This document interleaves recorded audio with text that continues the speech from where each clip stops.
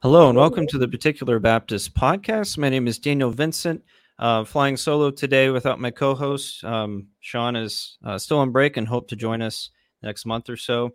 You can find us and other podcasts at reformpodcast.com. Also check out our blog at theparticularbaptist.net. And today we have a guest with us. Dr. Michael Hyken is chair and professor of church history and director of the Andrew Fuller Center for Baptist Studies at Southern Seminary in Louisville, Kentucky, and is professor of church history at Heritage Theological Seminary in Cambridge, Ontario. Thank you, Dr. Hyken, for joining me today. Yeah, it's a privilege. Yeah, it's a delight to be with you. So can you tell us, before we dive into our topic, can you tell us a little bit about yourself and what got you studying Baptist history? Yeah, so I'm English by birth. I was born in England. Parentage would be Irish mother and a Kurdish father. The Kurdish side of my kind of background, I always used to have to explain prior to the Gulf Wars and the involvement of Western powers in the Middle East in terms of military conflict, and where the Kurds have played such an important role.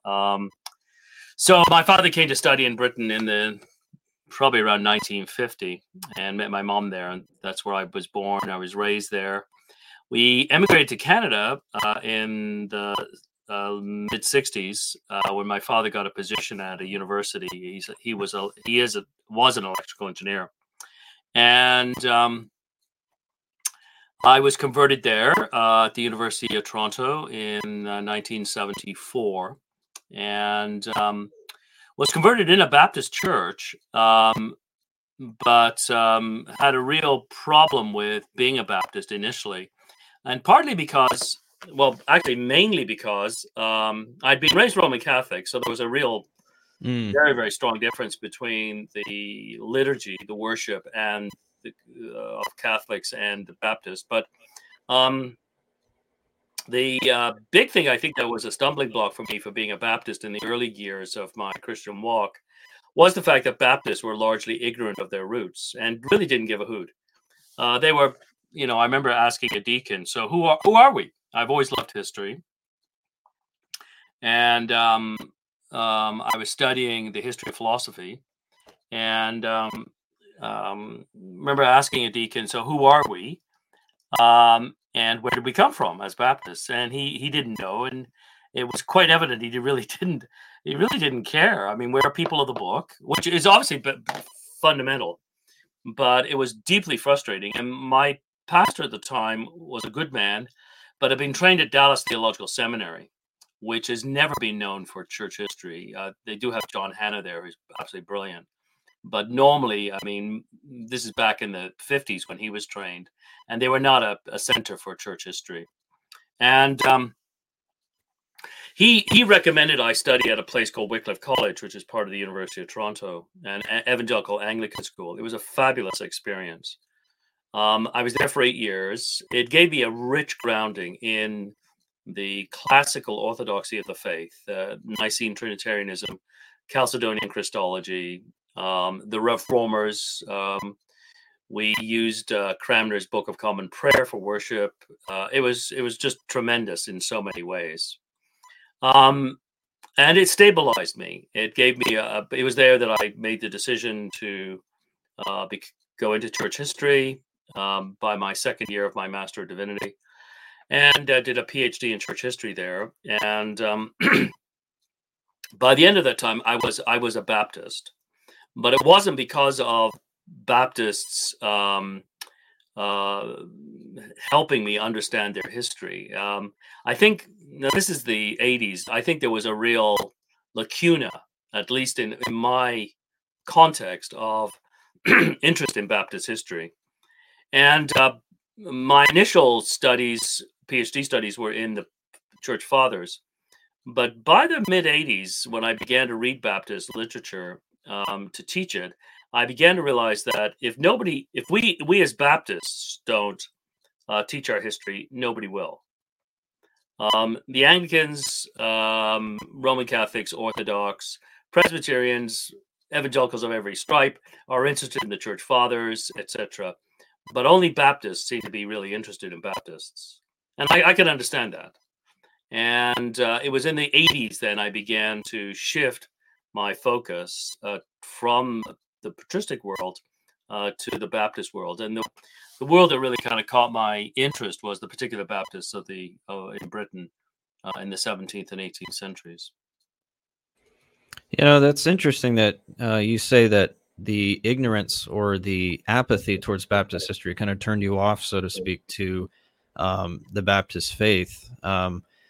I guess I can see how that would be, because if there is apathy and there is this ignorance, it almost seems like that the people involved really don't take their own beliefs seriously. So yeah, I can see how that could be. That's interesting. So why would you see it as important for Baptists, especially Reformed or particular Baptists, to study their history? And I think you touched on that a little bit. But if you could expound upon that. Yeah. Well, it's like knowing, your own family history, and the question of who am I, which everybody has to grapple with, and your defining of yourself in terms of your roots, your background, your origin.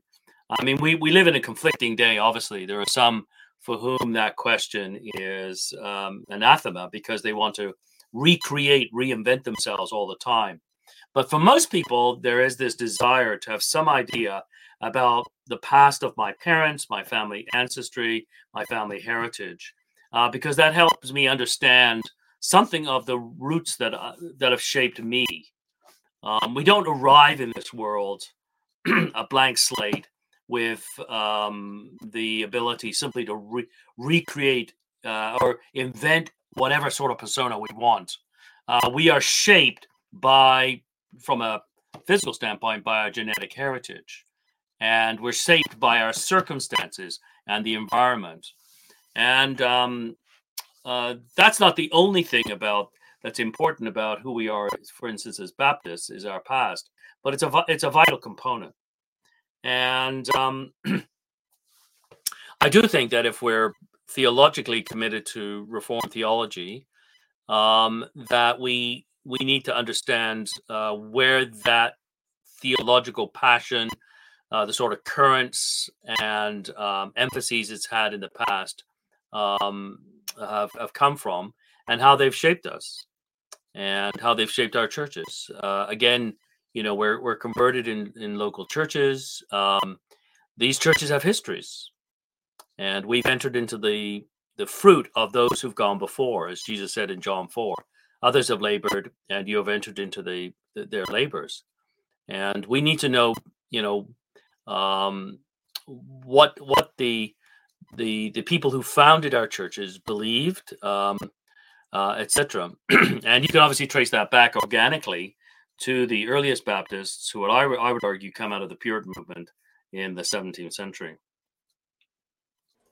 Yeah, that's very important, because we can learn from the past in terms of what to do and what not to do. I mean, you see, for instance, like the hymn singing controversy of the particular Baptists.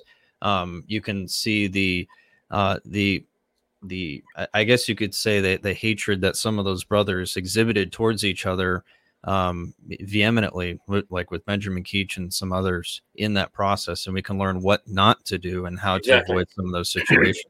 Yeah, exactly. Yeah, so the past, what you're using there is the illustration of the past as a vehicle for teaching us wisdom, and that's another reason why we need to know our past as Baptists. But also, as I was, emphasizing it, it's like a person who has dementia.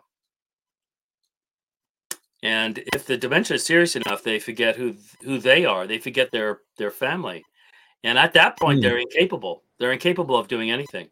You can't let them out the house because they won't come back. They don't remember how to get back to the house. They don't remember where the house is and that it's their house, etc., etc., etc. And that when the church forgets her past, she's like a very sad state of a person with dementia. And and you start to maybe introduce new teachings or new things into the life of your tradition that aren't biblical and don't comport with your tradition the way they shouldn't. So it can create all kinds of problems. All right. So our topic is Baptist history, but more specifically, we're looking at William Kiffin. And he's kind of, I guess he has a rich history in that he was one of the signers of our confession and had a big influence upon the particular Baptists. But when was he born, and when did he become a Christian? When did he really start to formulate his Baptist convictions? Yeah, William Kiffin. So his name indicates Welsh roots. He's born in 1616, which is the year that William Shakespeare dies. So that kind of orients him. He's born into that early Stuart world.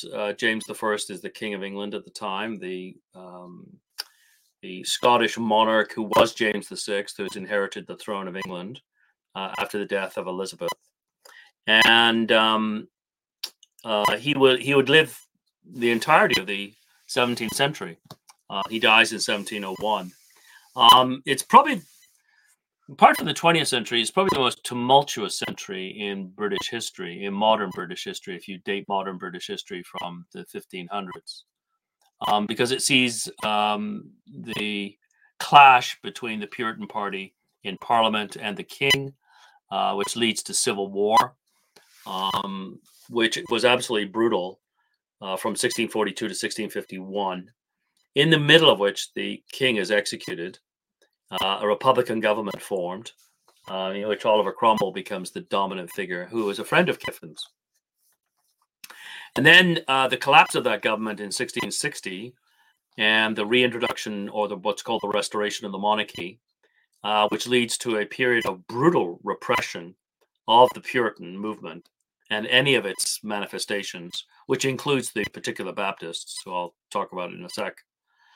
And that lasts till 1688, the so-called Glorious Revolution, which really is a very, very important event for Anglo-American political history, because it lays down some foundational freedoms, things like the right of assembly and so on, and religious freedom, that are central to both the British and the American experience.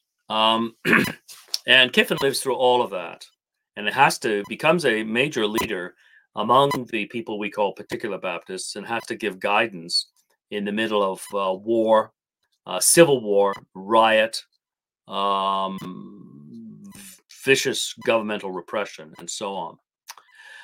Born in 1616, we up until recently, very recently, we really didn't know much about his parentage, but there is a scholar named Larry Kreitzer who is in England, in Oxford, and he has done remarkable research on Kiffin, to the tune of actually 7 volumes. The volumes down here, if I might.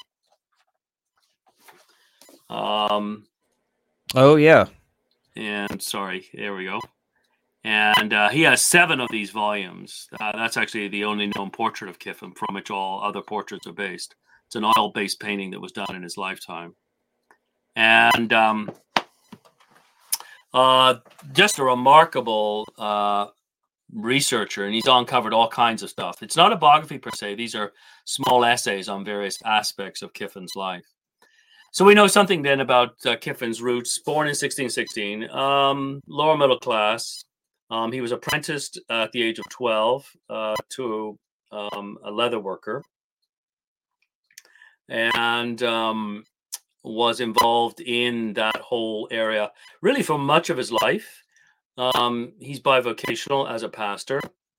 Will become a multimillionaire because of trade deals he makes in the 1640s, in the middle of Civil War, really. Conversion comes in the 1630s. He had decided he was fed up with his master and decided to run away, but he did so on a Sunday, and is wandering the streets of London and sees a large crowd of people going into a church, and it appears that he is unchurched, and he goes in with them, and he is listening to a sermon on Ephesians, I think it's Ephesians 5 or 6, where the duties of servants to masters and masters to servants. And he was positive that the man knew his condition and had framed this sermon especially for him. And he determines to go back to his master and come back and hear such preaching again. And the preacher he heard was a Puritan. And that's his context of his conversion. He is brought to faith in Christ, and begins meeting with a number of other apprentices, usually on a Sunday morning before worship, where they would pray together, share each other's burdens, and also begin to recite sermons that they've heard. And this really is his formal training during the 1630s. He joins a nonconformist church, that is a church outside the Church of England, in which it's known as the Jacob Lathrop Jesse Church because of the names of its first three pastors. And it's there that he comes to Baptist convictions by 1642. And within 2 years, he is a leader of a church which eventually will be known as Devonshire Square Baptist Church, the locale in London where it will meet. It's not initially that name because they move around a variety of places. And he'll be the pastor of the church from 1642 till his death in 1701. Never takes a penny in salary because during the 1640s, because of a number of very astute business deals that he makes, he becomes the equivalent of probably a multi-billionaire. I mean, enormously wealthy. And very, very unusual to have your pastor a multi-billionaire, on the tune of Bill Gates or whatever. Wow. Yeah, that is kind of interesting when I've been reading on Kiffin that he was kind of unusual in that respect, that he had great wealth. But he seems to have used it well. I know in your book, Kiffin, Knowles, and Keach, you do talk about this, that he did seem to use he used his wealth to help those who were less fortunate than him. He wasn't a hoarder. He wasn't greedy. He tried to use his wealth well. Very good. Yeah. And there's no evidence that he lived an extravagant lifestyle. We have a number of very clear instances that have come down to us of a judicious and godly use of wealth. Now, what was his role in the first London Baptist Confession, the 1644? Yeah, so within 2 years of the Baptists, the first earliest Baptist church that I would argue, particular Baptist church, is 1638, with a pastor named John Spilsbury, south of the River Thames, in the area of London that we know as Southwark, where the Metropolitan Tabernacle is situated today. And within 6 years of 1638, there are 7 particular Baptist churches in London. The baptizing of believers, all of it done in the open air, in either the Thames River or lakes or ponds. They'd have to have been in and around London. So probably most of the baptizing is in the Thames River. Brought to mind the Anabaptists of the previous century, who by this point in time have a pretty negative image, mainly because of an incident that takes place at a place called Munster on the German-Dutch border, where a group of Anabaptists, violent Anabaptists, seized control of the town, forcibly baptized adults or gave them a choice of baptism or death, and tried to reinstitute polygamy, and it was a horrible mess, and was eventually put down by Roman Catholic troops. And that becomes an image of Anabaptist, what it means to be an Anabaptist. And the word Anabaptist has the same sort of connotations, the word pink, pinko or a red or a commie would have in the American psyche. Wow. It's just a very negative image. And so when Baptists begin to baptize believers, people in England think, the Anabaptists have reemerged. Their emphasis they're basically Arminian in theology, the emphasis on the freedom of the will, rejection of total depravity, revolutionary, undermining the government. and so on. And this is the middle of civil war. By 1644, the nation is racked by this political conflict between the king and the Puritans, who had control of Parliament, and that it had actually broken out into open conflict. The king had, Charles I, had precipitated this by attempting to arrest a number of key Puritan leaders in the House of Parliament. It failed. He then withdrew from the city of London to Oxford, about what is today about an hour north of the city, but in those days would have been a day's ride, and declares war in his own parliament. And so in the middle of all that, you have these Baptists baptizing believers, and people are accusing them of being Anabaptists, of being unseemly in the act of baptism, namely baptizing men and women in the nude, which wasn't being done obviously at all, and holding to free will, undermining the government, etc. And so William Kiffin, John Spilsbury, who was the first particular Baptist pastor, as I mentioned, south of London, and a man named Samuel Richardson are probably the authors of the First London Confession. And they drew from other confessional documents, particularly a document called the True Confession, which was a document that had been drawn up by Congregationalist separatists in the 1590s in England during the reign of Elizabeth. But essentially what they're trying to do in this document, the First London Confession of Faith, is set forth their convictions as, first of all, Catholic in terms of their commitment to the Trinity, their commitment to Chalcedonian Christology. They particularly emphasize that Christ is his threefold office of priest, prophet, and king. They spend a lot of time focusing on that, and then setting forth their Reformed convictions. They see themselves, because they've come out of Puritanism, they see themselves very much as part of this Reformed international world spread throughout Europe, from Scotland to Hungary, and the emphasis on their obedience to the government. And so they deal with a number of those, the very clear charges against them. And then in the middle of the document, there are 4 articles on believers' baptism, that they are convinced on the basis of Holy Scripture that only believers are to be baptized. And in the first confession, the first edition of the confession of 1644, there's no mention of the relationship of baptism to the Lord's table. But in the second edition, 1646, there is a clear indication that they have become closed communion. That is, you must be baptized as a believer to be a regular communicant at the table in these Baptist churches. And Kiffin then is at the heart of the crafting of this confession of faith, which serves as a boundary. It serves as a marker for Baptist mission. Between 1644 and 1660, those 7 churches in London swell to 130. 130 in England, Wales. There's a couple in Scotland. They will disappear fairly quickly. And then in Ireland, England, and Wales.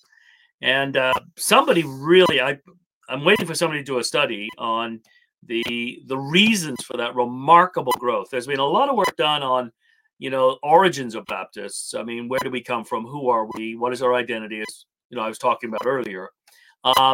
But somebody needs to do a study of why did Baptists grow from 7 churches in 1644 to 130 in 1660. 16 years. A remarkable growth. Some of these churches in London, for instance, one of Kiffin's friends, Hansard Knowles, he's regularly preaching to about 1,000 people. Just remarkable growth against the background of civil war and then the setting up a Republican government in the 1650s. So Kiffin is a key figure, crafting a foundational document, the First London Confession, and then directing that mission on the basis of that text. It seems the Baptists had their work cut out for them, and it is really neat to see how they, you talk about the growth that they had in the backdrop of persecution. They were and I'm sure you know, they were persecuted so heavily, yet they continued to persevere, and it seems God blessed them in that. As it Yeah, was so no in small these persecution. early years, the persecution is not as brutal as it would be from 1660 to 1688. Mm, Um, got it. the leadership of Parliament will eventually come around to recognizing, yeah, these men, if they need to register their churches and so on. But Mm, the although the in 1644 actually. No, 1646. Sorry. Yeah, when the Westminster Assembly's meeting, Kiffin and Samuel Richardson stand at the doorway of the Jerusalem chamber, handing out copies of First London Confession. It's a great scene to the participants, and they get themselves arrested for causing trouble because they're basically trying to give the Westminster divines, we've already solved a lot of these problems. Here you go. And they get themselves arrested. They're in prison for about a day. But Kiffin builds close relationships with Cromwell. He had an amazing ability to be able to win the friendship of political powers without compromising his own convictions. Hmm. And there must have been a winsomeness about him. And I think Kiffin is just a remarkable figure, and it really is a shame. I mean, this work that Kreutzer has done is tremendous work, but again, somebody needs to write a biography of William Kiffin. Now that what Kreutzer has done is lay, here's all the primary sources, but somebody needs to come along and write and it's a tremendous story. His involvement with business, and then Cromwell, the Cromwellian era, and then the leadership during the period after the restoration of the monarchy. I mean, when Baptists look back to the 17th century, and if you ask any typical Baptist, so name a Baptist in the 17th century, well, John Bunyan, right? And Mr. Baptist, if you could use that phrase, of the 17th century is William Kiffin. It is not John Bunyan. John Bunyan is open membership, open communion. He's Baptistic, but he's not in the mainstream of Baptist life in that period. And Kiffin is the man who really shapes what particular Baptists will be in the late 17th, all through the 18th, into the early 19th century.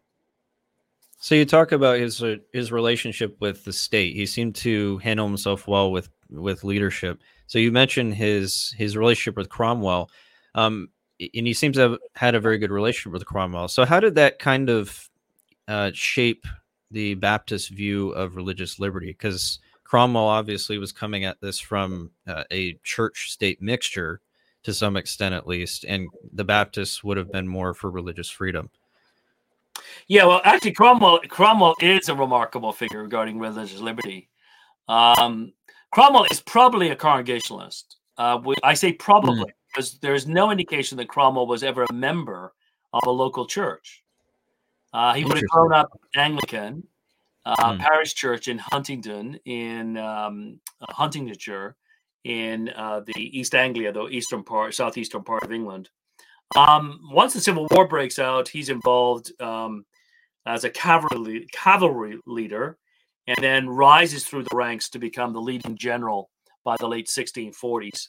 And then when the king is executed, the Civil War completed in 1651, he basically becomes the dominant political figure.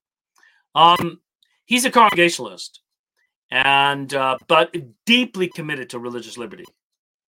So in the American Declaration of Independence and the discussions regarding the founding of the American Republic, you find this talk about natural rights, that men and women have natural rights, and one of them being the freedom of religion. Well, Cromwell's talking about that in the 1640s. If you read Cromwell, there's a thing called the Putney debates, where a number of army generals are discussing why they are involved in prosecuting a war against their monarch and what the Civil War is about. And Cromwell is insistent that this war is about religious liberty. It is about freedom of a man to worship according to his conscience. And so Cromwell then is very like-minded with William Kiffin in this regard. And the Puritan government was not without its problems. For instance, they banned Christmas and any Christmas festivities, and but there is remarkable religious liberty in England, so Kiffin then is certainly as a Baptist committed to separation of church and state, that the state has no right to dictate into the internal life of a local church. Kiffin then finds a fellow traveler with Cromwell. And Cromwell dies in 1658. He's in his late 50s. If he had lived another 20 years, it would be, the sort of history of England would have been quite different, and who knows what that would have meant for America? The whole development of constitutional democracy in the British Isles would have taken a much more radical development much earlier. And but all that aside, Kiffin is able to work with Cromwell because of their like-minded convictions. It almost seems like these seeds of religious liberty were being formulated by England, which then, ironically, later on down the road, when the American colonies rise up, are seeming to be lost. But it's interesting. Maybe that's one of the reasons that Kiffin was able to have such a good relationship with leadership, was the commonality that he saw with those he was working with. I don't know. Yeah, that's certainly part of it. But also, I think undergirding Kiffin's mindset is very much a conviction that passages like Romans 13 and 2 Timothy 1, pray for those in authority, that we might lead a quiet and peaceful life. 2 Thessalonians about working, we are to lead quiet lives as godly citizens. I mean, this really shapes Kiffin's political theology. On the one hand, very strong commitment to religious liberty. The state has no right to dictate to its citizens what they can or cannot believe and how they should worship, as long as they are not undermining the peace of the state. At the same time, this emphasis on obedience to authorities. There were those in the Baptist movement who were known as Fifth Monarchists. And the Fifth Monarchy movement was drawn out of Daniel's prophecies about there being 4 monarchies, and then the fifth monarchy being the Lord Jesus Christ monarchy. Some of these Fifth Monarchists were, as one Baptist historian, B.R. White, has put it, they were simply harmless Bible students. But others of them believed that the kingdom of our Lord Jesus Christ needed political force to establish it. And they were quite prepared to use violence to establish what they saw as the reign of our Lord Jesus. And, when the January 6th riot or insurrection, depending on how you describe it, place in the Capitol last year, the first thing I thought of was a man named Venner, who in 1661, he had links to Baptists. He wasn't himself a Baptist, but there were Baptists involved in him. In 1661, after the restoration of the monarchy, he stormed a number of key governmental buildings in London, and there was street fighting for 3 days. About 30 to 40 people were killed. Venner was eventually captured, hanged, drawn, and quartered. And he gave, again, Baptists a bad name because he had links to the Baptists, and a number of Baptists were involved in him who thought they were Fifth Monarchy men who thought that they could use violence to reestablish or establish the kingdom of Christ. And Kiffin distances himself radically from these people. These people are not in obedience to the scriptures as we have laid down in the New Testament on how we should, what are our duties as citizens regarding to the state. Of course, as I said, the religious liberty, it is the state's responsibility to guarantee religious liberty, but it is our duty to be obedient to ruling authorities. And it's a very fine path to tread, to maintain in his day what we call nonconformity. We are not going to join the state church, the Anglican Church, but at the same time, we will, in everything we can, be obedient to government authorities without compromising or violating our consciences.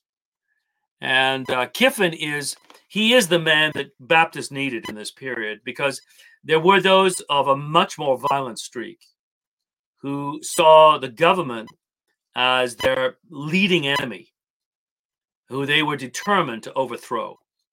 And Kiffin was able to, and there's a number of instances that take place between 1660 and the end of repression in 1688, where Kiffin is able to guide the Baptists along this pathway of commitment to religious liberty, no compromise on their convictions, and yet at the same time seeking to be good citizens.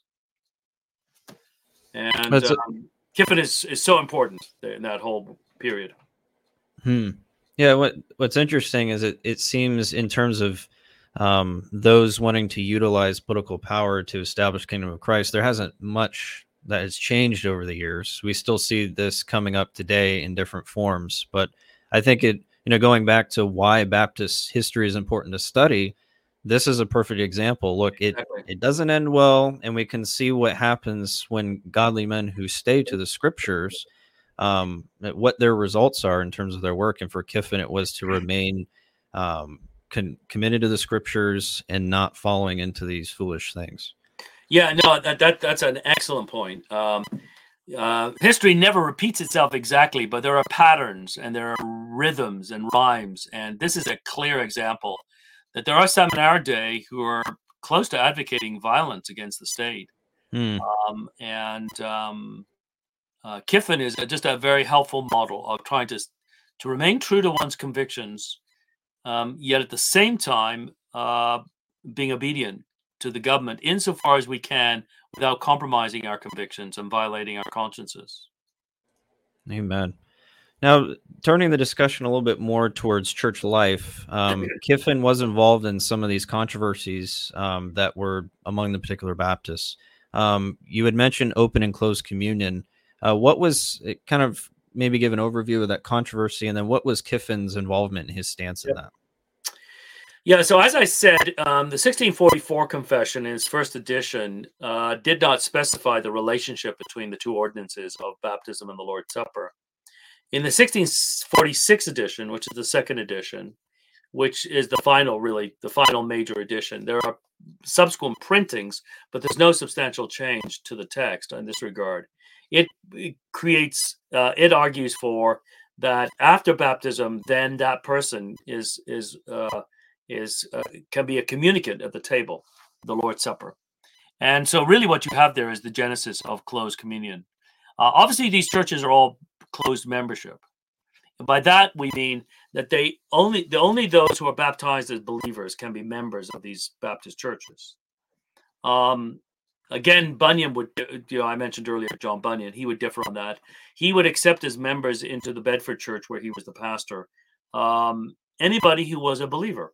Anybody who could give a credible confession of faith, was walking according to the gospel, they could be they would be allowed as members.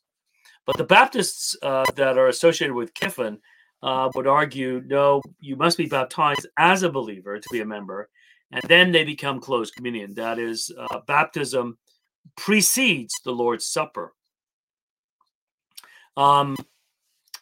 In the 1670s, this becomes an issue of controversy. Bunyan, who's been imprisoned for 12 years, from 1660 to 1672, upon his release and his assumption of the pastorate of Bedford, the Bedford Baptist/Congregationalist Church, it's not always easy to know exactly how to place this church because they're open membership. He issues a statement of his faith, in which he argues for not only open membership, but open communion. And obviously the more problematic issue is open membership. He's willing to accept as members, full-blown members, men and women who aren't baptized as believers. Well, that raises all kinds of questions for the Baptists in London with Kiffin.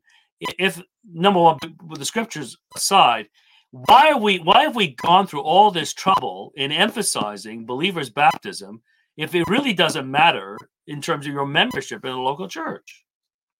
Were the earliest churches in the New Testament Baptistic churches, that is, churches that accepted only as members believers who are being baptized? Could you be a believer in the early church without being baptized? And so Kiffin finds himself launched into a controversy with Bunyan. Generally speaking, it's very civil. You mentioned earlier, a controversy about the way that sometimes enmity can be stirred up, and there was such in the hymn singing controversy in the late 1690s. But in the communion controversy, it tends to be fairly civil, except Bunyan does complain that Kiffin said remarks about his financial background, his economic background. Bunyan and Kiffin came from the same social class, lower middle class, upper lower class. They were artisans. They weren't the poorest of the poor, but they certainly weren't middle class in terms of wealth. Bunyan's social status hadn't changed. Kiffin, as I said, had become enormously wealthy. We don't have any texts where Kiffin actually says things about Bunyan, but Bunyan complains about him being attacked in person. But by and large, the debate is civil, and Kiffin will write his major written work, A Sober Discourse of Right to Church Communion, in which he defends both closed membership and closed communion. And he wins the argument. 90% of particularly Baptist churches through the 18th century would be closed communion, closed membership on both sides of the Atlantic. This would be true for American as well as British churches, Baptist churches. And in fact, American Baptist churches will maintain closed communion all the way through the 19th century pretty well. There'll be some that do not, but the majority of them will maintain that position. And I think Kiffin makes some very, very powerful arguments. The New Testament does not know of any unbaptized believers, which Bunyan's position seems to admit. It doesn't matter whether you've been baptized as an infant. Doesn't matter. Baptism doesn't matter at all for Bunyan. It's very interesting. If you go through the Pilgrim's Progress, there's nothing in the Pilgrim's Progress that is an allegory of baptism. That's a great point. Yep. And there is a scene, I think, of the Lord's Supper, but there's nothing that approximates baptism. And for Bunyan, baptism is something between you and God. If God gives you light to get baptized as a believer, fine. Bunyan himself was baptized as a believer in the River Ouse by the first pastor of the church that he pastored, John Gifford. But Bunyan wasn't going to make it a principle for church life. For Kiffin has to be true to the scriptures. Bunyan thought he was being true to the scriptures too, but what he's actually doing is he's emphasizing a point that the Quakers, interestingly enough, had emphasized. The Quakers rejected both the Lord's Supper and baptism, and they argued, well, what need we water when we have the baptism of the Spirit? And Bunyan is an ardent opponent of the Quakers, but in this he actually agrees with them. Because for Bunyan, more important than the believer's baptism in water baptism was if I have the Spirit, what need I water baptism? And if I have the Spirit, why would you refuse me membership and the Lord's Supper? And Kiffin's argument is, well, this is the apostolic model. I'm sorry, but we want to follow the scriptures. There is no unbaptized believer in the New Testament. Well, maybe one, the thief on the cross, but he didn't have time to get baptized. Wow. Yeah, I guess it shows that even these great men who had great minds and they put together these confessions, they had to struggle with real theological issues. They didn't have everything together. They still had to work through all these things. Yeah, as I said, ask anybody, 17th century Baptist, Bunyan. And Bunyan is a remarkable author, absolutely remarkable, given the fact that he did not have like Kiffin, but he did not have any formal theological education. He was out working when he was 10 years old. But in this issue, he is wrong. Wrong from Kiffin's point of view, I think, and I would argue, wrong from the scripture's point of view. All right. So moving, I guess, to Kiffin's personal life, and looking at your book on Kiffin Knowles and Keach, he was no stranger to tragedy, and he had hardship in his own life. How can we learn from his example and the way that he handled the tragedy, trying to balance all of these different things that were going on in the church and dealing with his very tragic family life? Yeah, the tragedies you're talking about are the deaths of his children. A number of his children died before he died. And parents shouldn't have to bury their kids. But it happens. And Kiffin shows us here's a man whose rock is our Lord Jesus Christ. One of the last things he ever pens is, we live in a day when everything is being shaken. How blessed to have an immovable rock in our Lord Jesus. Two of his grandsons were executed in the 1680s. The British, a lot of the British nonconformists, the heirs of the Puritans, were just fed up with persecution, and the King of England, Charles II, the son of Charles I, he becomes the king after the restoration of the monarchy in 1660. He dies in 1685. And within months of his death, there is an attempted rebellion by the Duke of Monmouth, who was an illegitimate son of the king. And the king had no legitimate children. So his brother, James II, who was an out-and-out Catholic, had taken the throne. And the Duke of Monmouth raises a rebellion in the West Country, that is the western part of the southwestern part of England, where Baptists were very strong. And two of Kiffin's grandsons, Benjamin and William Hewling, who are also the grandsons of Oliver Cromwell. That's how close Cromwell and Kiffin are linked. Cromwell's daughter, there must be some, I'm trying to think of the link here, but Cromwell was their great-grandfather maybe, or the grandfather. Kiffin was a grandfather. I know Kiffin was a grandfather. So it must have been Kiffin's daughter married maybe a grandson of Cromwell, something like that. William and Benjamin Hewling, they were 16 and 17 years old. They joined the forces of the Duke of Monmouth. They were marching on London. They were decisively beaten at the Battle of Sedgemoor in 1685, and it was the retaliation after was brutal. Men and even women hung in public squares all the way across the southwest of England. And among the two men who were hung were the sons of Kiffin, the grandsons of Kiffin. And Kiffin went to the judge, a man he was known as the hanging Judge Jeffreys, just a brutal, brutal man.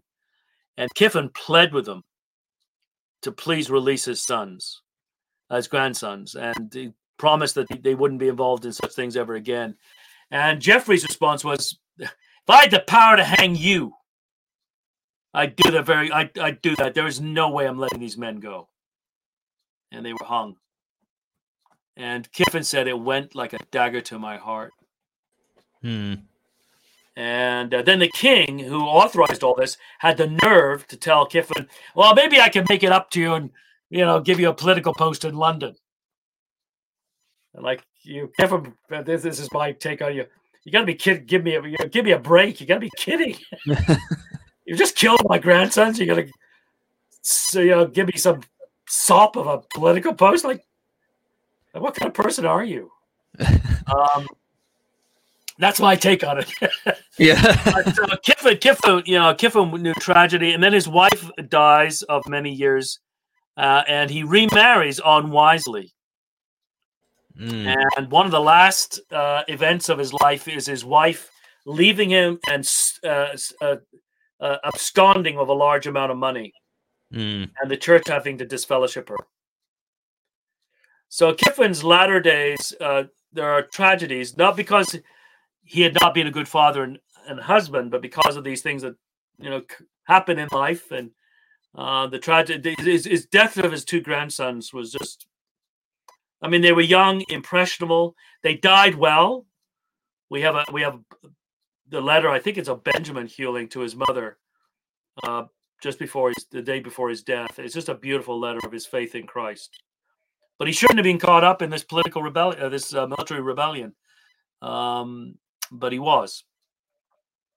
And then Kiffin, at the end of his life, and men do this, they have good marriages, and then sometimes foolishly have a second marriage that doesn't go well.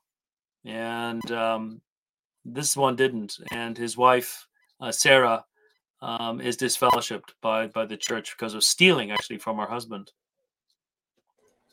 But at the end of the matter, there's and in the Kiffin, Knowles, and Keach, I think, in the book, I end a chapter on Kiffin with the statement by Kiffin. The Lord is shaking all things. What a delight and joy to have a solid rock in our Lord Jesus Christ, who is immovable. Amen. Amen. Well, I guess to kind of sum it all up, what was Kiffin's legacy? Well, Kiffin's legacy is the Particular Baptist podcast. I'm not being facetious. I mean, yeah. I don't think we would have the denomination as we know it.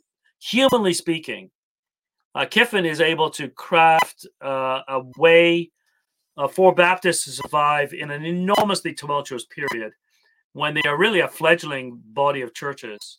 And there were forces that could have eased and were threatening to pull them apart, particularly in radical directions. And that came home in his own life. I mean, his own two grandsons joined something similar to the sort of thing we saw at the Capitol, last year, which resulted in enormous loss of life, unlike the Capitol, thankfully. Kiffin is just a wise guide. He's not the only figure. I mean, there are others like Hercules Collins, Hansard Knowles, who are like-minded men who stood with him.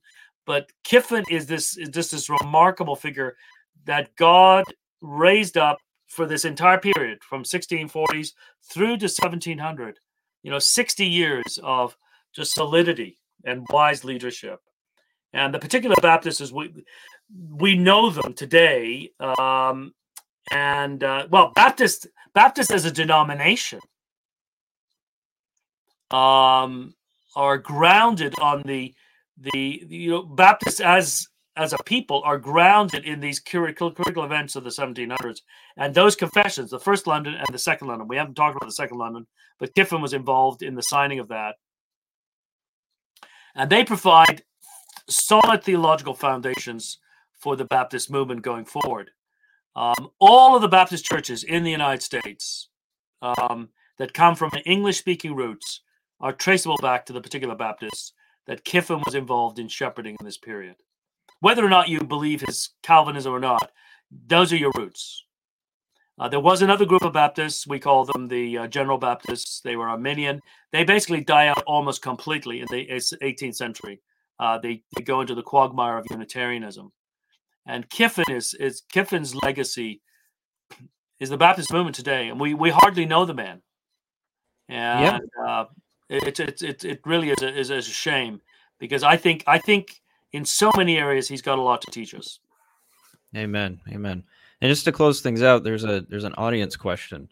Tanner L. Dinkin said, a question: has Kiffin been reprinted, and if not, is there anywhere his writings can be accessed? Yeah, very good. The major work that he wrote is a sober discourse of right to church communion, and the Baptist Standard Bearer out of Paris, Arkansas, reprinted that a few years ago.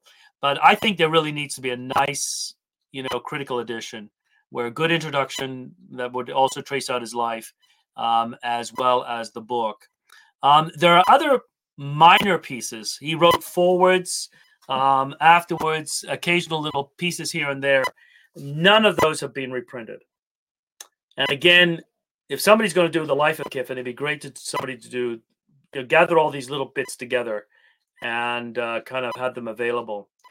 Kiffin is very much, in some ways, a man of action. That's why we remember Bunyan, because of all of his writings. Yep. And Kiffin, the Sober Discourse of Right to Church Communion was never reprinted, published in 1681. That was the second edition. Probably the first edition was late 1670s, but the only one we've got is 1681. It was never reprinted till the late 20th century. And so that's another reason why Kiffin is forgotten and Bunyan is remembered. But that would be, again, an excellent project. Thank you. Thank you for raising that. Sure. Well, Dr. Hyken, thank you for joining me today. It's been a lot of fun. I'm a history buff, so this is a lot of fun to dive into these historical accounts and learn about our heritage. So thank you for joining me today. My pleasure. It's been a joy. And everyone, have a great Lord's Day tomorrow. And our next episode will be on Tuesday instead of next Saturday.